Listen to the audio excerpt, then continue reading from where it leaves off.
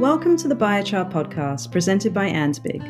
Our podcast features experts speaking about biochar, how it's made, its uses and applications, and the impact it has socially, economically, and environmentally. ANZBIG is a not-for-profit industry group, and as a global leader in biochar, assists companies, governments, and institutions in the effective production and use of biochar. ANZBIG works to streamline education, research, collaboration, and the commercial uptake of biochar and wood vinegar. Our aim is to help create a more sustainable future, greater economic prosperity, job opportunities, and an improved quality of life for all of us. We hope you enjoy this episode. Good afternoon, everyone. I'm Don Coyne, the current CEO of ANZ Biochar Industry Group, acronym ANZBIG, and I'm joined today by Sam Sagami, our Cluster Manager. On today's episode, we will be discussing ANZBIG's Code of Practice currently being developed.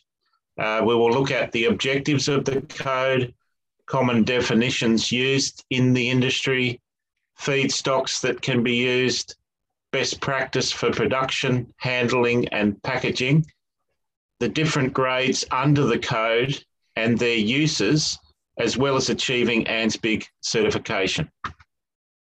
And to help us discuss the topic, we have Nigel Murphy, our chair, who is passionate about developing a strong biochar sector in Australia and New Zealand. He is the founder and director of Earth Systems and Cyclic Carbon, companies that have been actively innovating and commercializing technology in the clean tech sector over the last 25 years, including biochar. His biochar experience covers product development, IP protection, capital raising, commercialization, and market development. He has degrees in environmental and earth sciences and experience in working in Australia, China, Southeast Asia, Africa, and the Pacific.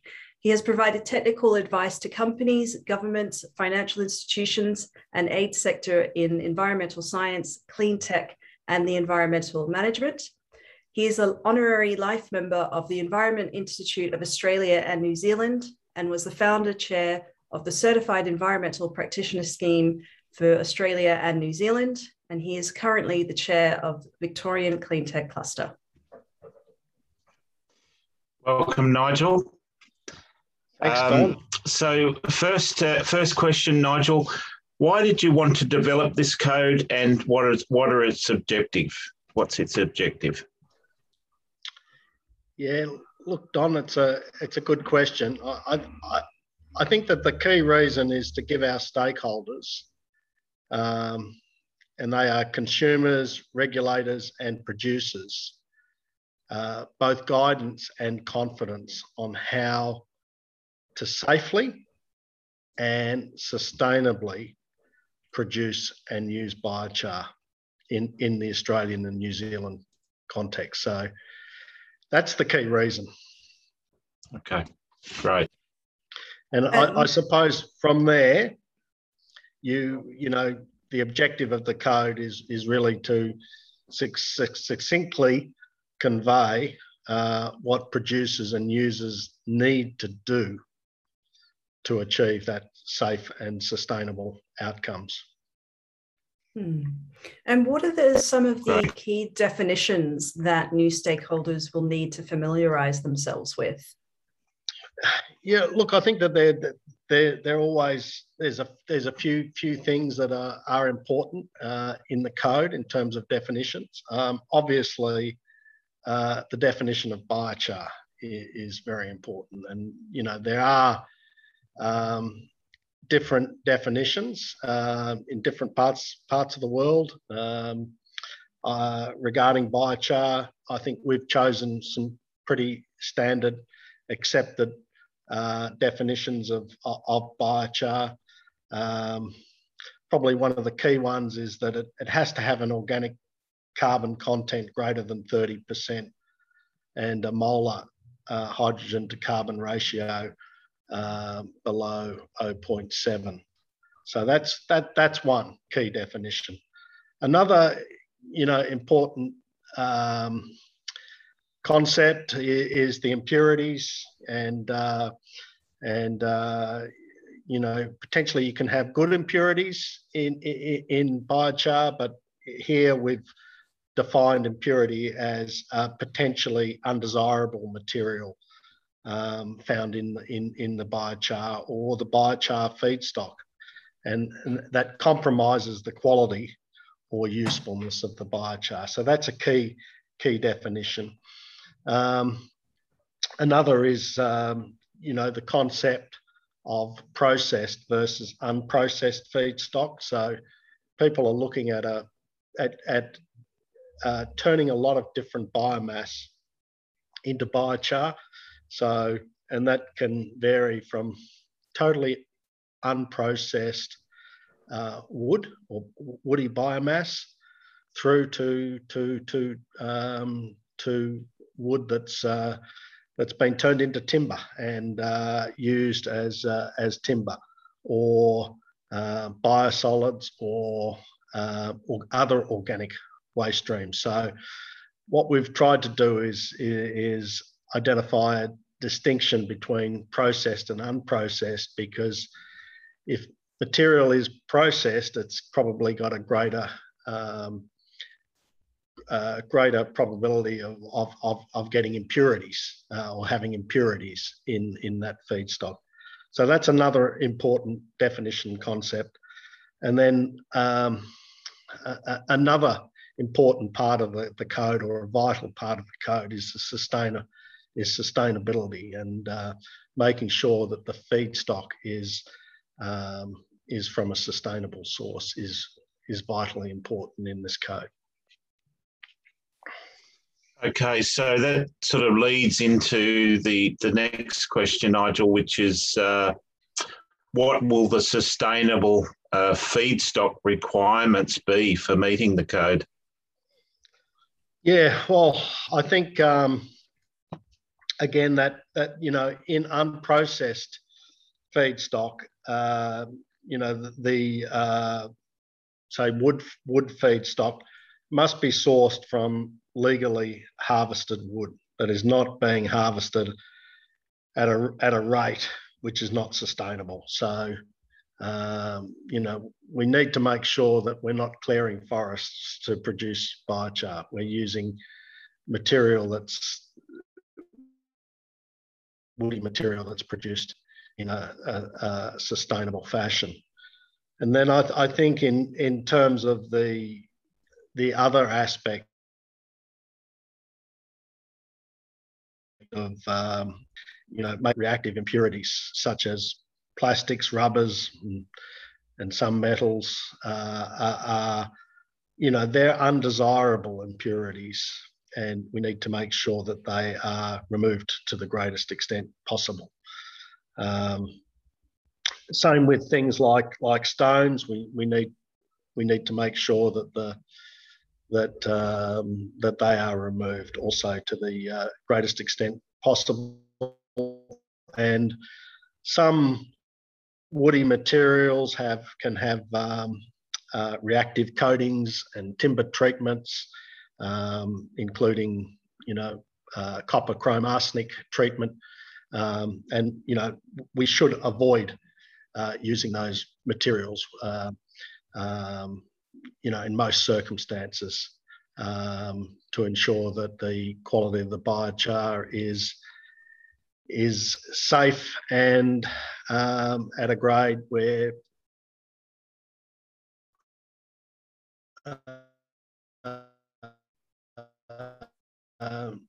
safely.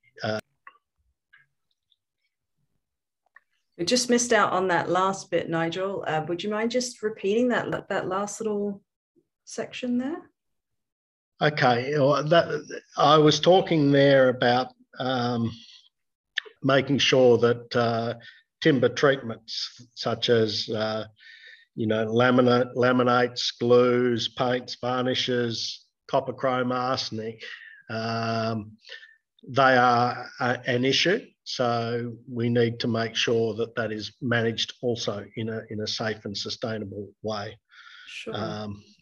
Okay. Also important, Sam, is the is making sure that if we're producing a biochar which sequesters carbon, that the transport over long distances for biochar production is avoided. And also important for sustainability is that we have good record keeping as well. Great, thank you. And could you just outline the best practices when it comes to sustainable production of biochar? Yeah, look, I think, you know, there are a number of production techniques for biochar. It's usually in a pyrolysis or gasification environment, but we need to make sure that they're designed and operated to international standards, so that, and they must be applicable to health, safety and environmental requirements in the place of operation. So that's number one, is that, you know, production must be according to the law of where it's being produced. The other thing, you know, what best practice is it's also making sure that, you know, you're going above and beyond where you can. And so, you know, in the production process, obviously a key thing is not just ensuring that the biochar is a good quality, but ensuring that air emissions, any emissions to water, are also not harmful to the community and environment. And quite frankly, that's not hard to achieve. You know, it's something that the technology has developed, which can certainly do that. So, with production, best practice is making sure that the environment is looked after, but it's making sure that you know, fossil fuels aren't used for heating during pyrolysis. Sometimes fossil fuels need to be used at the startup, but, you know, it really, after that, the production of biochar should be self-sustaining. And also, it's making sure that the you know, that the byproducts of say pyrolysis process, which heat is one, should be utilised. So we need to make sure that when we are producing biochar, we're utilising all the good things that can be produced.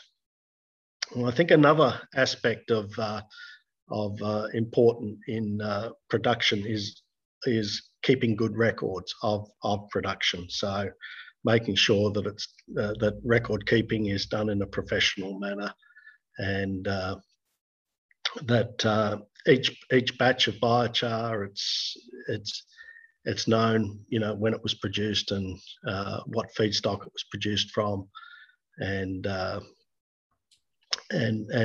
making sure that there's good quality assurance and verification. Thanks, Nigel. So that's the production side of things. So could you talk to the best practices for sustainable use and the different grades of the biochar under the code?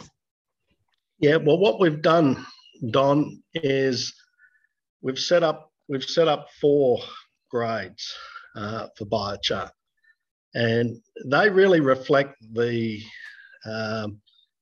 source of the biomass that is used to produce the biochar. So our first grade is a premium grade, and you know that's a grade which has very, very few impurities, and you know, that grade is suitable for feeding to livestock, as well as other agricultural purposes. So it's a very, very pure biochar. And, really that can only be produced from a feedstock which is untainted woody or woody biomass type material. So that's what we've defined as a premium grade. And then we split that premium grade into high and medium and low carbon, because different feedstocks have different carbon content. So, for example, rice straw has a very different carbon content to wheat straw. Rice straw has a higher silica content. So we do also identify different carbon levels, because obviously the carbon level is important for the sequestration of carbon. Higher carbon sequesters more carbon.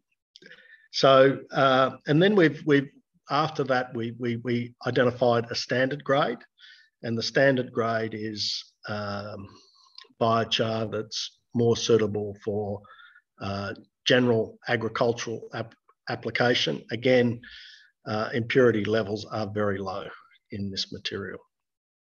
But we've also recognised that there's also biochar can be produced from things like biosolids, which is the solid fraction of sewage treatment, and those biosolids can produce very good biochar, but it may not be suitable. Well, it's unlikely to be suitable for animal feed. It might have higher metal content, for example. But some of those biochars could be used for other purposes where,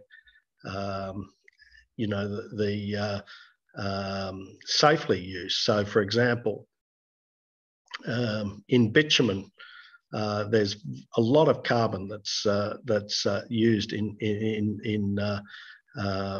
bitumen, and a lot of that carbon comes from fossil fuels, and potentially that could be replaced by biochar, and it doesn't necessarily have to be the lowest impurity biochar to be used safely. So we've identified 2 other industrial grades of biochar that are suitable for use in more industrial applications, such as for asphalt or concrete, those types of applications. Great. And what are you proposing for best practice when it comes to the packaging and handling of biochar, and why is that important?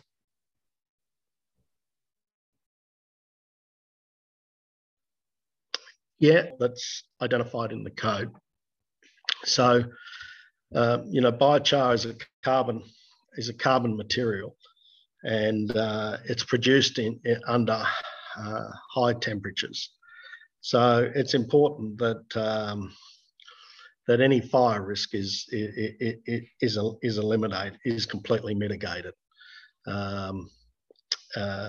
So, one way of doing that is to fully quench the biochar in water immediately after production to reduce that risk. So handling is really important to ensure that risks are appropriately managed, and we recommend that all producing sites must have a site safety analysis and risk assessment, and have all the appropriate safety, health and safety documentation. And obviously in Australia and New Zealand, that's a legal requirement as well. So the safety side is a very, very key element. And then, you know, with packaging, it's important that the packaging is done in a way that provides our users and consumers with clear and straightforward information about the product. So, you know, we need to make sure that if there are any you know, hazards associated, if there's very fine particles or dust particles, that's communicated. If someone's certifying under the code, then the grade of biochar and where it's produced is important. People want to know where their biochar was produced, type of feedstock, you know, what material was used to produce the biochar, and also importantly, the carbon content is another aspect that, you know, must be conveyed to consumers. So that's, again, that's another very important part of the code. Yeah, great. And I think it really doesn't leave anything for chance, or these measures that are in the code. It allows it to be very precise and, you know, something that people can just follow step by step. And then, like you said, the consumers and the users, they know how their biochar has been made, the carbon content, like you said, and everything's very clear and open. Exactly, Sam. And, you know, one other element with the code is that it won't be static. We will continue to improve the code as we move forward, and as we get feedback from producers and users and regulators, we will try to, you know, incorporate that feedback into the code to make it a better document. Great. So, Nigel, the code's been in a draft form for a period of time now and up on our website, and we've been getting feedback from different stakeholders. And I understand we're sort of getting into the final stages of releasing the final code. And I just wondered, as far as once it's ready, when we talk about certification, what will a producer need to do to achieve the ANZBIG certification, and how do you see that sort of rolling out in Australia and New Zealand? Yeah, look, you're right, Don. You know, we are in the sort of the final stages of, it's obviously, there's been a lot of consultation and a lot of input into the code. It's a very important document. It's important that, you know, the producers of biochar see it as a document that they can use, and also important that, you know, our other stakeholders see the contents as being addressing their needs. So I think that the goal, obviously we put the code out, but the goal will be that producers will want to certify their product in accordance with the code. They'll want to be able to identify, well, this is premium grade biochar, or this is a standard grade biochar, and, you know, that they will provide that information on their products, and they will get that certified. So it's obviously, it's a voluntary code, but hopefully producers will see the benefit of being certified, and, you know, consumers will see the benefit of buying certified products. So it's like all certification programs, it will start small, but if we produce something that is valuable for the stakeholders, it should grow. And so initially, with the certification program, you know, we will trial the program with producers to make sure that, you know, they're able to achieve what the code has outlined. And maybe there'll be a little bit of feedback that comes from that process that will flow back into the code. But I mean, that's important. We need to ensure that we produce the best document, best code that we can to help grow and develop the biochar sector in Australia and New Zealand. It's an important product, and you know, we need to make sure that we give our stakeholders confidence regarding the quality of that product. Yeah. Okay. Yeah. And you've been in the biochar game, I suppose, for a long time, Nigel, and you must have seen it develop quite a lot over the years in Australia and New Zealand. How do you feel, you know, what are the hurdles of biochar being fully accepted into the industry from maybe when you started to now? And how do you see biochar production rolling out moving forward? Yeah, it's an interesting question, and I could probably we could talk on this, Sam, for half a day. Yeah. But look, I think, you know, it's probably three main hurdles. I think number one is just momentum. It's always hard to get a new product out there, and I often talk about, well, most of our carbon is from fossil fuel that we use. So most of it is generated from oil and gas production, and carbon is in hundreds of products. You know, you wouldn't believe how many products. A lot of products that have you know, your black laptop, for example, has carbon to give it that color. You know, there's an activated carbon market, which is a multi-billion-dollar market. There's a carbon black market, which is a multi-billion-dollar market. And a lot of that is based on fossil fuel inputs. So the thing with biochar is that it's a carbon input that is sustainable, or potentially sustainable if done right. And it's potentially a competing product to, you know, some applications of activated carbon, even some applications of carbon black. But it also has particular properties that are, you know, unique to biochar. So there's potentially some we'll find. So I think, like any new product, it takes time to develop those applications. And if you look at the history of carbon black and the history of activated carbon, you'll see that it's taken time for those sectors to grow and the applications of the product to be found. So I think momentum is a hard thing. And, you know, we also know with ANZBIG that,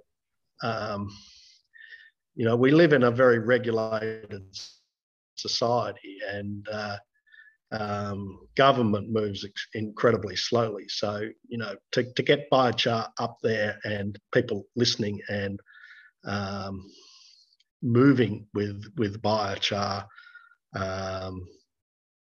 just does take time. So that's one hurdle that we've had. The second hurdle, which is probably related to that hurdle, is supply, because the market is not clear cut and well developed. And it's hard raising capital and build a plant if they are unsure that there's a market there. So it's almost like a bit of a catch-22. So if there's no supply, then who's going to use the product? If they can't get, you know, a guaranteed supply at a reasonable price, then that limits the growth of the biochar market. And then I think probably the third element is biochar is looked upon pretty much as one thing. If you look at activated carbon, there's hundreds of different grades activated carbon, different properties, size, activation levels under a number of different measurement techniques.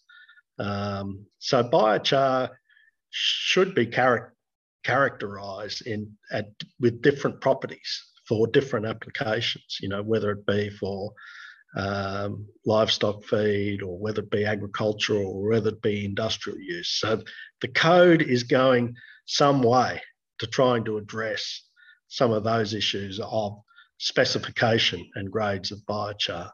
But if we're here in a decade's time, we'll be amazed at how many different grades of biochar and the specialty uses that are there.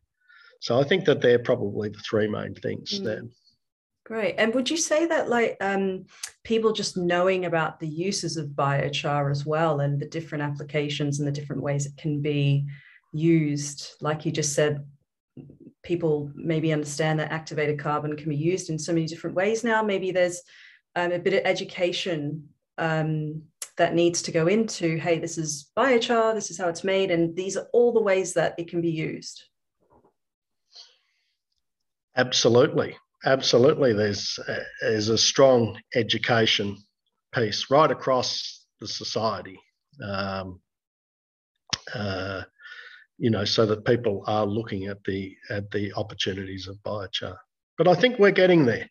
I think we are getting there, and more people are hearing the name. The reason why we're getting there is partly all the hard work that people are doing across the industry to show that biochar is a valuable product, and it can be used and in many ways, and that it is a more sustainable product than fossil fuel produced carbon. So I think that message is starting to hit home. But and there are a lot of projects there's a lot of projects on the drawing board to produce biochar. So I'm very excited and enthused by the future, to be honest, Sam. Yeah, that's great. I mean, like as a biochar producer yourself, I can imagine it being an exciting time to be seeing how biochar, and even though you said that momentum is one of the hurdles, there seems to be the beginnings of a momentum of needing to find different ways to be able to help with a lot of issues that we have in the world, and biochar being one of those things that can really help a cross sector of different things that's going on. And I suppose, as a producer yourself, like, how do you see it rolling out in Australia and New Zealand?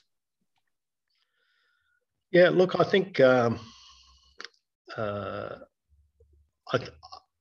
think that production will increase, and I think that will lower the price of biochar, and that will mean that new markets will be found. We've been in the period of the true believers, and we need to move beyond that, so that it's a product that's recognised for what it can do and what it can't do.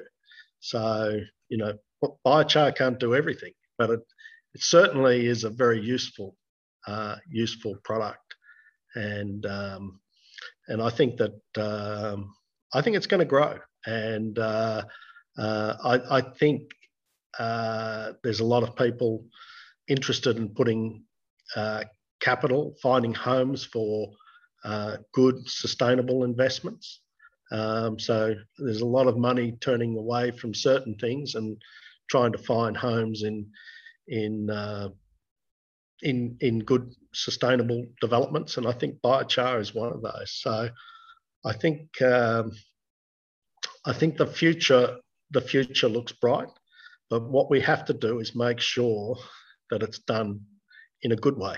So we don't want rogues and cowboys producing biochar unsustainably, using feedstocks that shouldn't be used, producing poor quality biochar. So that's where the code comes in. Thanks, Nigel. Look, and finally, our theme for this podcast series and our annual conference coming up is biochar and the carbon drawdown decade. And we've just had an update from the IPCC report, which now is saying there's really a sense of urgency, and that the 1.5 degree mark may well be then reached in the 2030s. We thought it was more 2050. So finally, how can the code help with an increase in carbon drawdown, do you think? Yes, Don. Well, that's pretty important, isn't it? And the there is a sense of urgency, and I can certainly see that urgency is probably translating more into action than what it's ever done. And I think what the code can do is, firstly, it has to give confidence to consumers to buy and use biochar. So that's one. Two, I think it needs, we live in a very regulated world in Australia and New Zealand, and there's a lot of reasons for that, to protect the environment, to protect health and safety. But we need to give regulators confidence to approve biochar production facilities. I think that's critical for us to grow that carbon drawdown from biochar.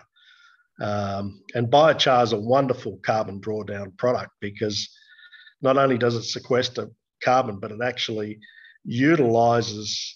It can be utilised for different purposes. So when it's used in agriculture in the soil, it's sequestering carbon, but it's also improving the soil. So biochar is a fantastic product there. So we want regulators on side basically seeing that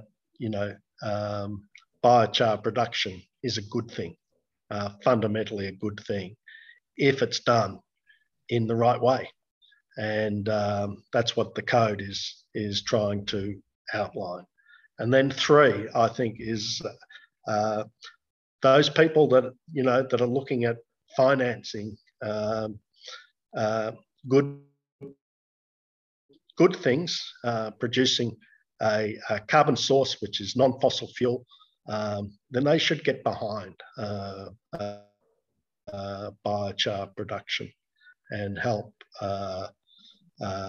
facilitate a biochar future.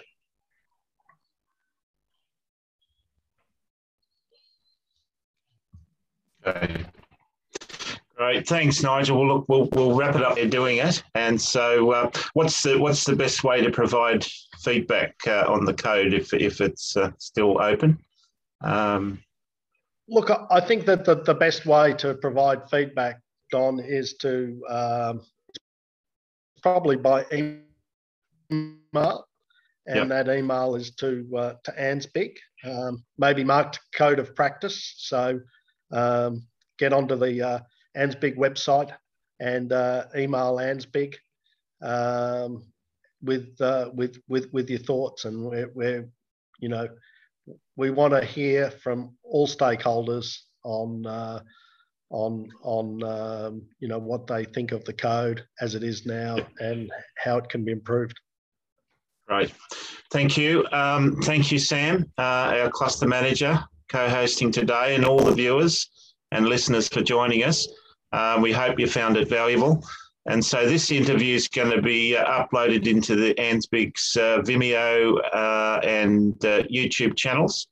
And also you can subscribe to the Biochar podcast on Apple Podcasts or Spotify.